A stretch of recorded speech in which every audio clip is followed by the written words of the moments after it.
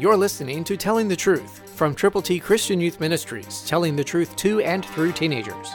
Here is Triple T founder George Dooms. Believe on the Lord Jesus Christ. Listen to Ezekiel 34:16, New King James Version. I will seek what was lost and bring back what was driven away, bind up the broken and strengthen what was sick. We have a sick world. We have a sin-sick world. And the devil is at large, but God is greater. Greater is he that is in you, the Bible says, than that he is in the world. And so because that is the truth, he's going to seek and bring back that which was driven away. God is willing to bind up the broken and strengthen what was sick. He will do it, but we have to pray diligently, intelligently, and expectantly. Because God is able to do exceedingly abundantly above all that we ask or think.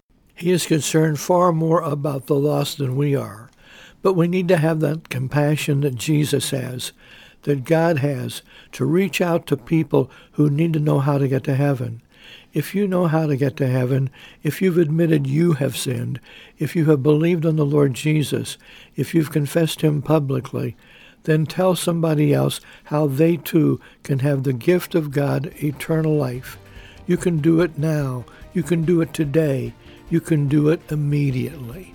Christ through you can change the world.